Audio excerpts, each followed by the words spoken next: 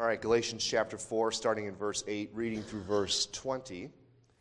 Paul writes, "Formerly, when you did not know God, you were enslaved to those that by nature are not God's. But now that you have come to know God, or rather to be known by God, how can you turn back again to the weak and worthless elementary principles of the world, whose slaves you want to be once more? You observe days and months and seasons and years. I'm afraid I may have labored over you in vain. Brothers, I entreat you, become as I am, for I also have become as you are. You did me no wrong. You know it was because of bodily ailment that I preached the gospel to you at first. And though my condition was a trial to you, you did not scorn or despise me, but received me as an angel of God, as Christ Jesus. What then has become of the blessing you felt? For I testify to you that, if possible, you would have gouged out your eyes and given them to me. Have I then become your enemy by telling you the truth? They make much of you, but for no good purpose. They want to shut you out that you may make much of them. It is always good to be made much of for a good purpose, and not only when I am present with you. My little children, for whom I am again in the anguish of childbirth until Christ is formed in you, I wish I could be present with you now and change my tone, for I am perplexed about you." Just looking back at last week in verses 1 through 7 in chapter 4, because verses 8 through 20, as you read through this, it's like Paul is taking a bit of a break from his argument to make a personal appeal to them. So you can almost in a way say that verses 1 through 7 of chapter 4 serves as a sort of a conclusion to his argument that he's been making starting in chapter 3, verse 1, about the relationship between works of the law and faith. How one is justified, how one receives all of the benefits of Christ, how one becomes a son and heir of the promises. It is not through law observance. It is always through faith. And he concludes in this section here about, again, talking about the purpose of the law, what the law served, what purpose it served. And in all these cases, in the last part of chapter 3, leading in the early part of chapter 4, Paul is making the argument that the law was temporary. Now, it doesn't mean that following the moral law written on our hearts, being obedient, is temporary. The law he's referring to specifically here is the Mosaic law, was a temporary set of guardrails, if you will. I mean, he uses it, he almost says it's like a prison, right, or a school. That's probably the better, the more friendly analogy he uses. But he refers to the law as a prison warden, as a guard, as a tutor, as a steward, all these things to show how the law had a very temporary effect while the people of God were in their infancy, if you will, in their childhood. And they reach maturity, if you will, when Christ comes. That's the big reveal that you get in chapter 4, verse 4. But when the fullness of time had come. So you get this great transition, that they were enslaved to these things, that they were under the stewardship. They were a child heir waiting for the time that they could come into their inheritance. And that time comes when Christ comes. But when the fullness of time had come, God sent forth his Son, born of woman, born under the law, to redeem those who were under the law, so that we might receive adoption. Christ comes, he fulfills the law because he's born under it. He submits himself to the law by being born under it, and then he fulfills it in order to redeem us, to buy us back out of slavery, and then to receive adoption. We are now adopted into the family of God, and we are now sons. And then because we're sons, we are now fellow heirs with Christ. And the proof of that is the fact that God sends his Spirit into us, who cries out in our hearts that we are his children. His Spirit comes in and says that we are the children of God, that we have the privilege of calling God our Father, not our judge, not some impersonal force out there that wants to crush us, but our Father. And a father, of course, brings the idea of one who is a loving father, depending on however your earthly father was. Don't put that template over God as Father. That's the point. God as Father is a loving Father. He's a gracious Father. He's a merciful Father who does discipline his children, but he does so out of love.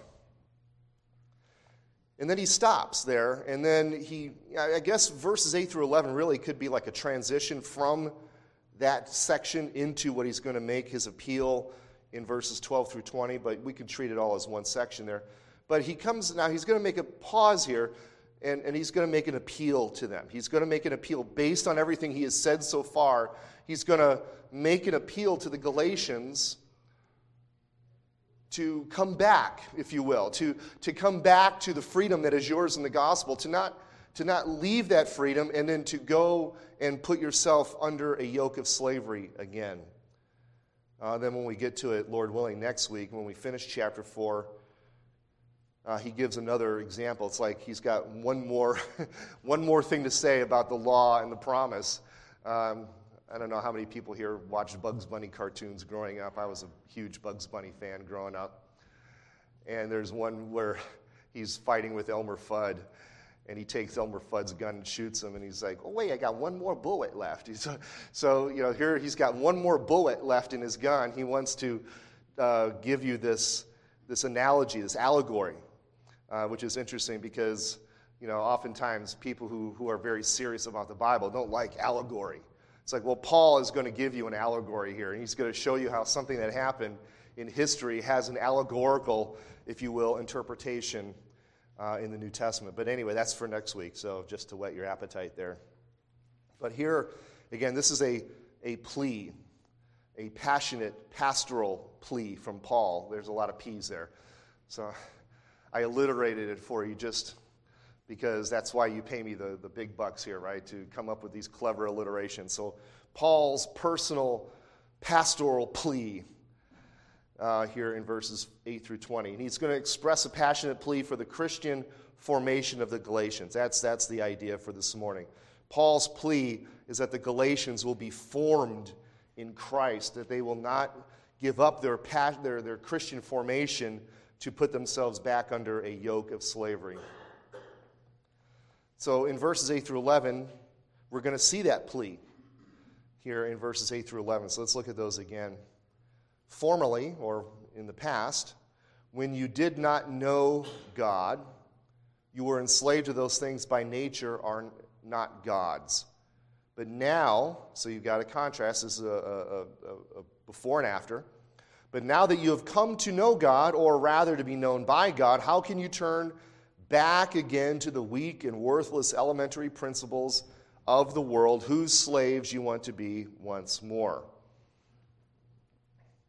So again, after speaking at length of the temporal and temporary nature of the law, how it was there to serve as a guardian for the children of the people of God in their infancy, if you will, he makes a pastoral plea to the Galatians. Now again, the thrust of his argument here is that our justification before God, our declaration of being righteous in his sight, our being declared just, and receiving then the promise and the heir and the inheritance is through faith. It is not through the keeping of the law. And then he engages in this little before and after. When you did not know God, before you came into a saving relationship with God, before you were sons and heirs in a sense, if you will. Before coming to faith, the Galatians served things that were by nature not God's. You were enslaved. That was, that's the idea. You were serving as a slave those things which by nature are not God's. In other words, things that are not inherently God's, right? By nature, that word there, phusis, means something that is inherent to the thing. And they think they're God's, but they're not. So this could be speaking of the Galatians, their pagan idolatry, their pagan worship, worshiping things that are not God's. And that's what many of them did before they knew God. right? That's what many of us did before we knew God. We worshiped things that were not gods, right? Whether, now, in our context, of course, there's not a lot of pagan idolatry in the sense that you see it here, where we are literally bowing down to little idols of things, but we make idols of things, right? We make idols of ourselves, we make idols of other people, we make idols of wealth, we make idols of fame, fortune, whatever, power. We make idols of the government. So we even though we don't bow down to little statues, we are idolatrous people. And we served things that were by nature not gods. That's what Paul's making his appeal here to. But now he says, in contrast, but now, right? But now, just like in verse 4 of chapter 4, but when the fullness of time had come, but now that you've come to know God, and now look at that. I like how he says it there. It's like a correction. He says, now that you've come to know God, but wait, rather to be known by God, because he has to say that because by nature, the Galatians would not have known God. Why? Because they were not seeking God. That's what Paul says in Romans. That's what Paul says in other places. We are not seeking God, right? We are seeking our own things. No one seeks after God, is what he says in Romans chapter 3. No one seeks after God. You have to be sought by God. God has to pull you out of slavery. God has to pull you out of darkness. God has to send his Spirit into you to cause you to be born again so that you can then see your sin, right? Otherwise, you're not going to see anything. You're in darkness. Everything looks dark. The light has to shine in your heart. You have to be known by God. We love God because he first loved us. We know God because he first knows us. But now that you have been known by God, and here's the thing, how can you turn back to these things? You were enslaved to these things before. Now that you're known by God, why would you go back to those things? Why would you submit yourself to slavery to those things? Why would you go back, as he says here, to the weak and worthless, asthenos? It means it's like physically weak, physically lame, just kind of like just weak and sickly or worthless. That word there is derived from the word for poor, a poor person or something that is just not worth anything. Why would you go back to those things? They're weak and worthless because they have no power. They're weak and worthless because they cannot save you. They cannot justify you. They cannot give you an inheritance. They cannot adopt you as sons. Why would you, now that you've been known by God, go back to those things? In other words, it makes sense that maybe before you were known by God, you would find some value in them. But now that you realize, because you've been known by God, that these things are weak and worthless, why would you turn back to them? And he refers to that phrase there, elementary principles. We looked at that last time in verse 3 of chapter 4, where he says in there, in the same way we also, when we were children, were enslaved to the elementary principles of the world. In other words, these things were guardians and managers, if you will, things that held us in check until we became old enough. Well, here he uses that same phrase, the stoicheon, the elementary principles, the ABCs of things, the ABCs of the world. Why would you go back to the things that have no power? And it's not just a turning back, it's a desire to turn back. Trying to think, where's the word there? I saw it. But now that you've come to know God, or rather be known by God, how can you turn back? Whose slaves you want to be. Okay, there's that word, you want to be. That's that desire, a desire to return to bondage and slavery. It perplexes Paul. It perplexes him. Why would you want to do this? We go back to Galatians 3, verse 3. Really like the beginning of this whole section, where he says, there, are you so foolish? Having begun by the Spirit, are you now being perfected by the flesh? He's perplexed. He was perplexed then. You have begun by the Spirit. You realize that salvation is by grace through faith. Now are you going to be perfected in the flesh? The idea is you can't go back to these things. I like to say it's like redemptive history goes in one direction. You can't go back to something that has passed because it served its purpose. That's the point Paul's making. The law has served its purpose. It's brought you to maturity, right? It's no longer necessary. So why would you go back to something like that? Its purpose is done. So going back to it is you're going back to something that is, he says here, weak and worthless. So we said here, again, chapter 3, verse 3, he's perplexed. Are you so foolish, having begun by the Spirit? Are you perfected in the flesh? Again, in Romans, because there's a lot of connections between Galatians and Romans. Romans 8, in chapter 8 of Romans. Here he talks about the law, in a sense, because Romans 7 is, the struggle, particularly verses 7 and following, the struggle with the Christian in keeping the law in the flesh, because we have no power to keep it. So at the end of that, he cries out in verse 24, chapter 7, "Wretched man that I am, who's going to deliver me from this body of death?" And then he says, "Thanks be to God through Jesus Christ our Lord." And then in chapter 8, in verse 3 particularly, he says, "For God has done what the law, weakened by the flesh, could not do. By sending his own Son in the likeness of sinful flesh, and for sin he condemned sin in the flesh, in order that the righteous requirement of the law might be fulfilled in us who walk not according to the flesh, but according to the Spirit." So I gave you a bonus verse there, verses 3 and 4. But here we're seeing that God is doing something that the law could not do. Why? Because the law does not, again, remember what the law does. In this case, Paul is using the law as a mirror. He's like, the law just tells you what God requires. It gives you no power to do what God requires. It just says, here's the bar, and then it says it doesn't give you any power to get over the bar. It just says, this is where the bar is. And then you're like, I can't get over the bar. And the law's like, sorry, this is where the bar is. I can't lower the bar because this is God's law, not human law. God's law, the bar is here. But I can't give you any power to keep it. So the law, in a sense, as Paul says here in Romans 8:3, is weakened by the flesh. Our flesh cannot keep it. So the law cannot serve as a means to earn righteousness.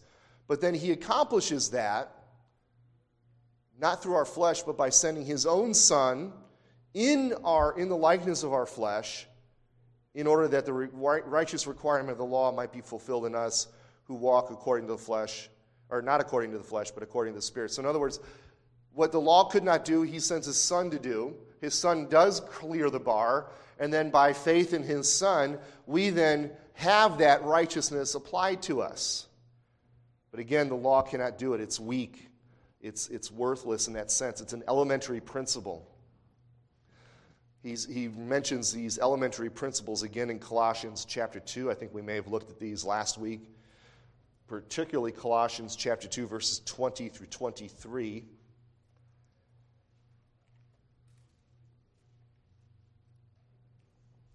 So in Colossians chapter 2, starting in verse 20, Paul there says, "If with Christ you died to the elemental spirits of the world," that same word there, stoicheon, "why then, as if you were still alive in the world, do you submit to its regulations?" So in Christ, you've died to these things. Why then are you acting as if you were alive to these things? And then he goes on, "Do not handle, do not taste, do not touch," referring to things that all perish as they are used according to human precepts and teachings. Could be referring to the Jewish law. He could be referring to more than likely, a lot of the Pharisaical additions to the law. And then verse 23, "These indeed have an appearance of wisdom. They look like they might be useful, but they have an appearance of wisdom in promoting self-made religion and asceticism and severity to the body, but they are of no value in stopping the indulgence of the flesh." And then I think, when I hear that, I think of all the times Jesus kind of tears into the Pharisees. It's like, you're doing all these things. You're cleaning the outside of that tomb, and man, that tomb looks white. It's beautiful, but guess what's inside that tomb? You still got a dead corpse in there, right? You clean the outside of the cup. The outside looks great, but you look on the inside, it's filthy. That reminds me of my dad's iced tea cup. I don't know if I've told this story before. My dad had this plastic cup that he would drink, a big tumbler, that he would drink iced tea in it. And, of course, the outside looked fine, but on the inside it had the residue of decades of drinking iced tea in it. And it just kind of, I guess it added to the flavor. But anyway, one more passage in the book of Hebrews. Actually, a couple in the book of Hebrews, but first one is chapter 7.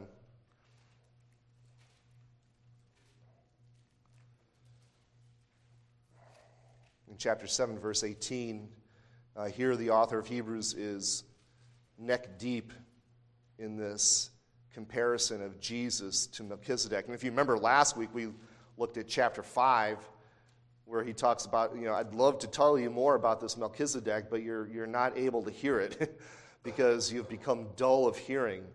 But here, after he says, okay, but we're going to plow forward anyway. We're going to talk about Melchizedek.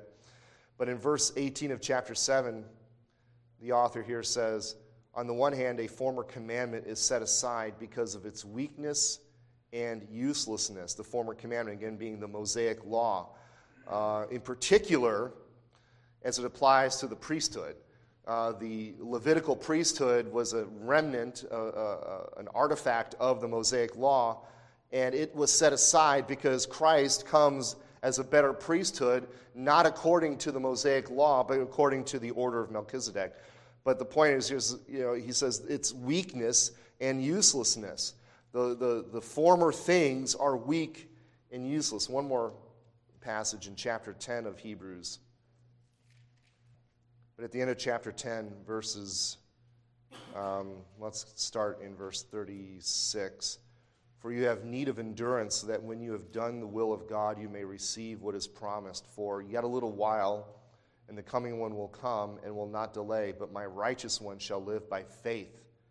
And if he shrinks back, my soul has no pleasure in him. So that's a quote from Habakkuk that Paul also quotes in Galatians 3. But we are not of those who shrink back but are destroyed, but of those who have faith and preserve their souls. Again, so the righteous one lives not by the law but by faith. The law is weak and worthless in regards to producing righteousness and in regards to justification. So going back to Galatians 4, if you will. So he says, why do you want to turn back to these things that are weak and worthless? Why do you want to be enslaved by them? You observe days and months and seasons and years. Almost certainly a reference to the Mosaic religious calendar that had festivals and special days of observance and seasons of observance and things that were done every year and every month and so on and so forth. Why would you want to enslave yourself to these things? The lure of legalism appeals to our flesh. It appeals to our flesh because what legalism basically says is that we can do it, okay? And what it all boils down to, and I've said this before, but what it all boils down to is it's either God's way or our way, okay? And when we say, when we kind of fall into traps of legalism, we're saying it's our way. God tells us you can't do it, and we're like, no, we can't. I can't. It's like, you haven't seen me really try. It's like, I'm going to start working, and you better watch out, God, because it's denying what God is telling us. It's, in a sense, what it's doing. When you start to plow and pile on rules and regulations and things you got to do in order to be saved, you are not only destroying the gospel, but you are, in a sense, calling God a liar. And you're saying we don't need God. In a sense, that's what it's an autonomy in a sense of I don't need God, I can do this. And God says, no, you cannot do this. You do need me to do these things. Let's move on a little quicker now. Paul's ministry with the Galatians in verses 12 through 16.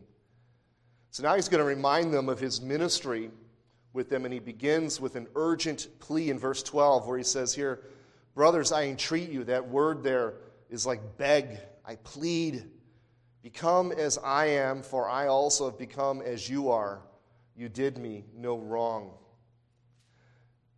As you read that, I said, what do you mean here, Paul? Well, become as I am. What is Paul? Well, Paul is free from the law. Paul recognizes that in Christ he's free from the law. Paul recognizes that I could not do any of these things. So now I recognize that my righteousness is in Christ. I've referenced this passage multiple times before too, but in Philippians 3, you know Philippians 3, where Paul is talking about his resume before the law. He's like, before I came to Christ, I thought I had it all. I thought I could do it all, right? I was, you look at my pedigree. I mean, I was circumcised. I was of the tribe of Benjamin. I was a Hebrew of the Hebrews. I was, I had the pedigree that can go back and back and back. And then in my own performance, I was a persecutor of the church. I was a Pharisee. I was under the law. I was blameless. I did everything the law required of me to do. And then he sees Christ, and he realizes, no, I've fallen far short. All of these things that I've once put my trust in are garbage, are rubbish. Why would you go back? So he's like, become as I am. Understand that you cannot earn these things through the law. Recognize that all of your works are rubbish. If you're trying to present God your works, that is rubbish. He says, become as I am. For I also have become as you are. In a sense, Gentiles who are not under the law. And he says, look, you've done me no harm. He's not taking a personal affront to this. This is not like, oh, you've hurt my feelings. This is, I am zealous for you because you are abandoning the gospel. You're not hurting me. You're hurting yourselves by doing this.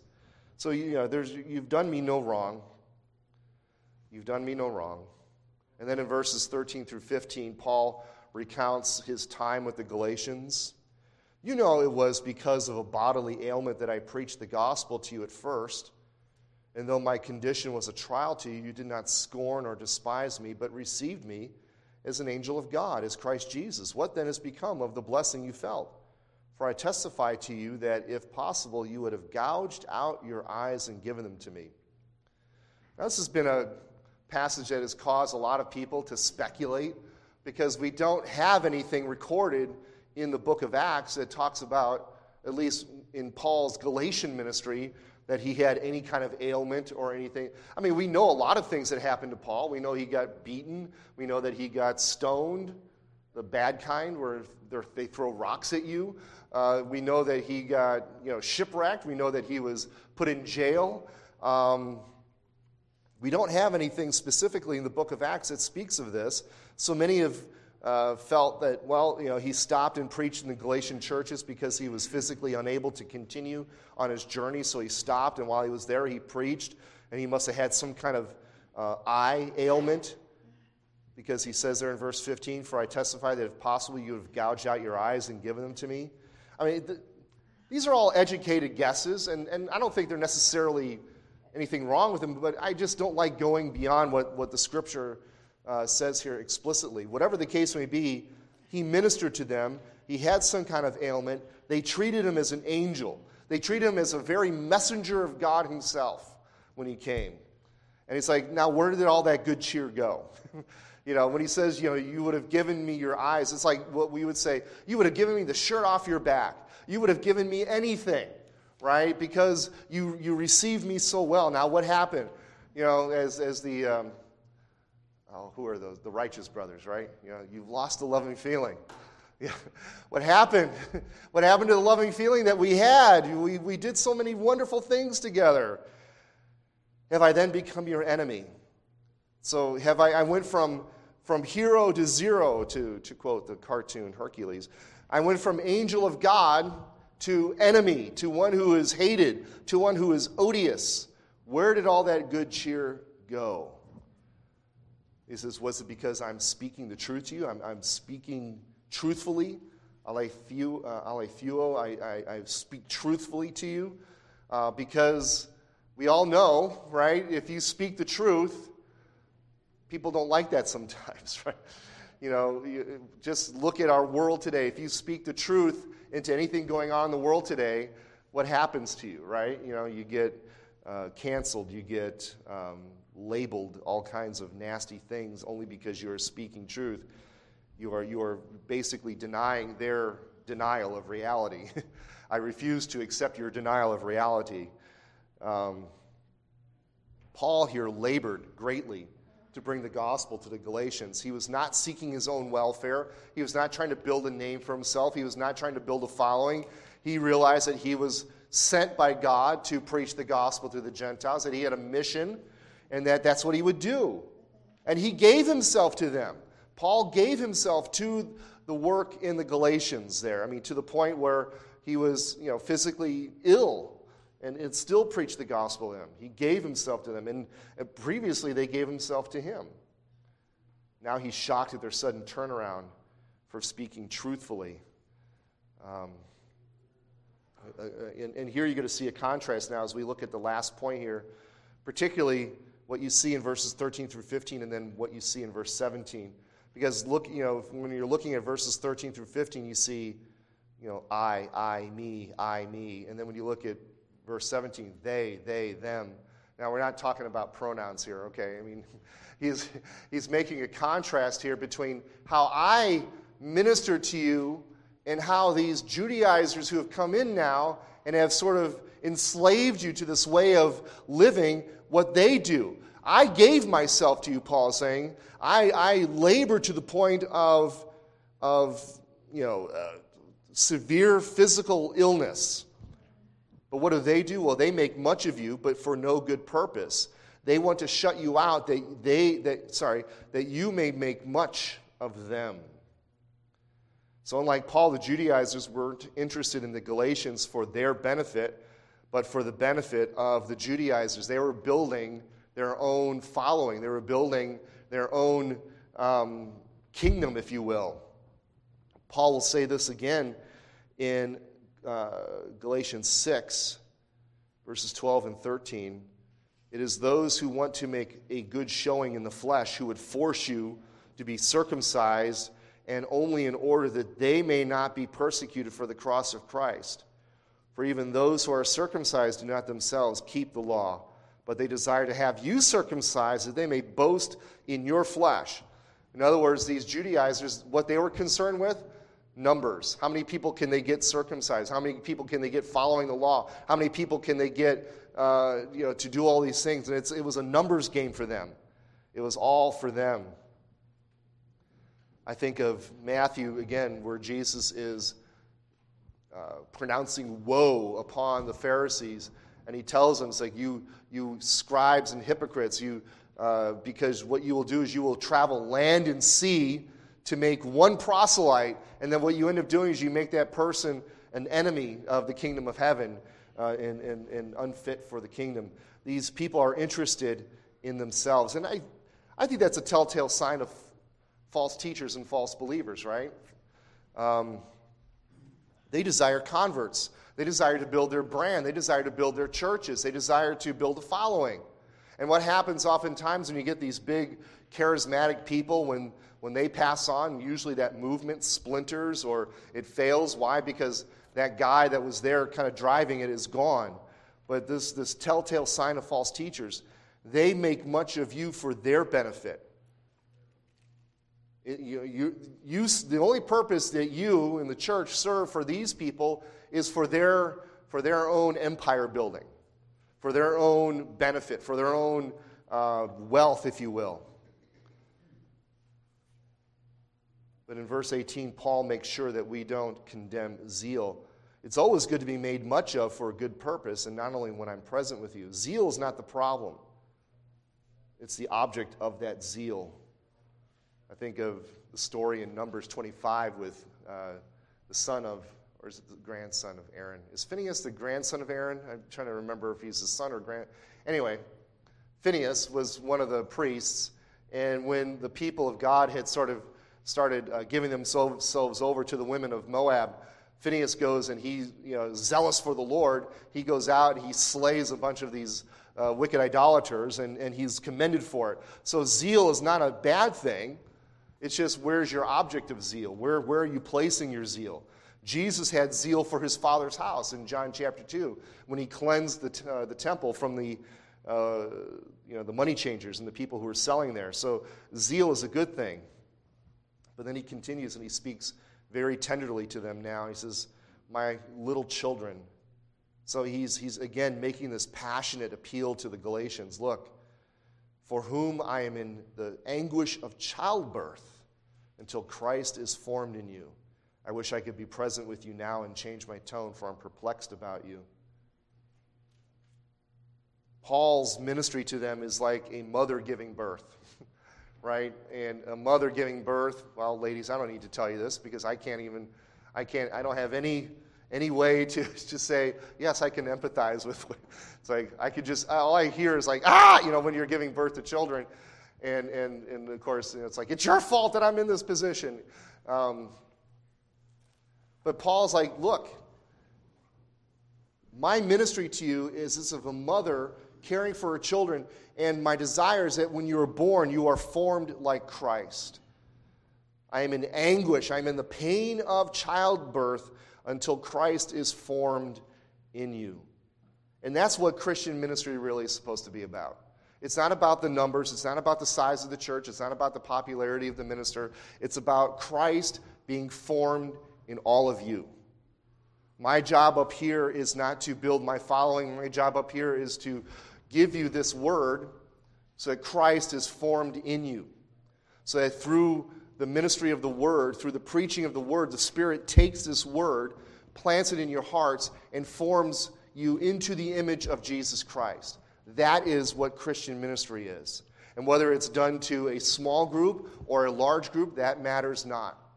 All that matters is that Christ is formed, and that's Paul's point. It's like they want to make good of you for their own purposes. I am sort of like a mother in childbirth until Christ is formed in you. One of my favorite verses, you don't need to turn there, but I want to make sure I quote it right, is in Colossians chapter 1, verses 27 through 29. It says, to them, God chose to make known how great among the Gentiles are the riches of the glory of this mystery, which is Christ in you, the hope of glory. And then in verse 28, him, Christ, we proclaim, warning everyone and teaching everyone with all wisdom, that we may present everyone mature or perfect in Christ. That was Paul's mission statement. My mission statement, he says, is to proclaim Christ to you so then you become mature in Christ until Christ is formed in you. And then he says, for this I toil, struggling with all his energy, the Spirit, that he powerfully works in me. That is Christian ministry.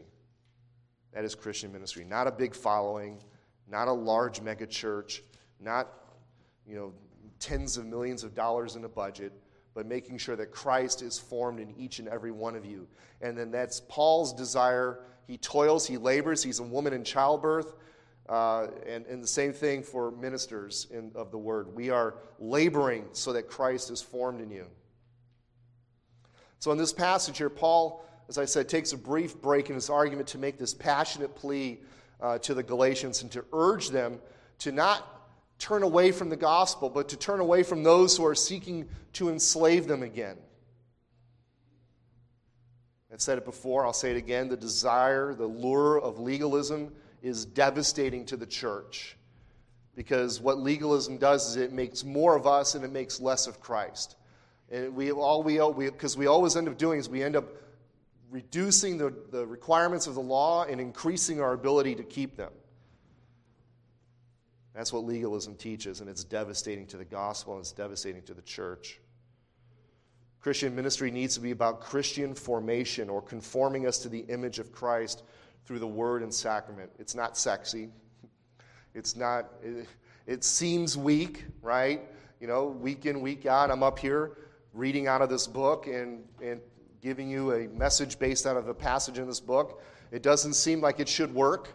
But that's where the power of Christ comes. That's where the power of the Spirit comes through as he takes this word and forms it in your heart. Legalism is slavery. It is a backwards move from a redemptive historical perspective.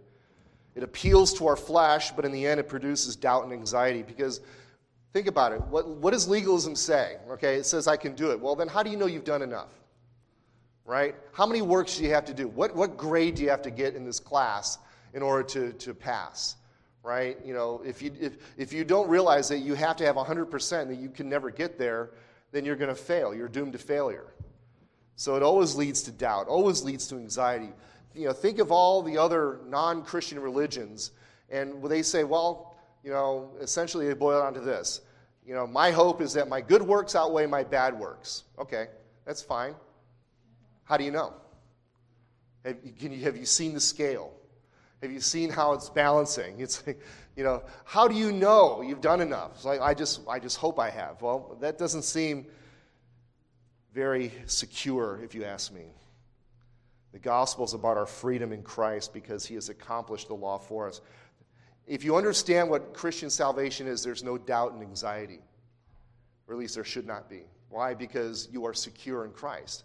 It's because you cannot do, but Christ has done. That's where the security is. That's where the assurance is. It's the assurance that, okay, I know my faith is weak. I've got a little teeny tiny mustard size seed faith, but as long as my faith is placed in Christ, then I know I'm secure. His promises are secure. His word is true. I know that I can trust in this and that my faith is secure. Well, we'll stop here because I'm at time. Lord willing, next time we will finish chapter 4 of Galatians.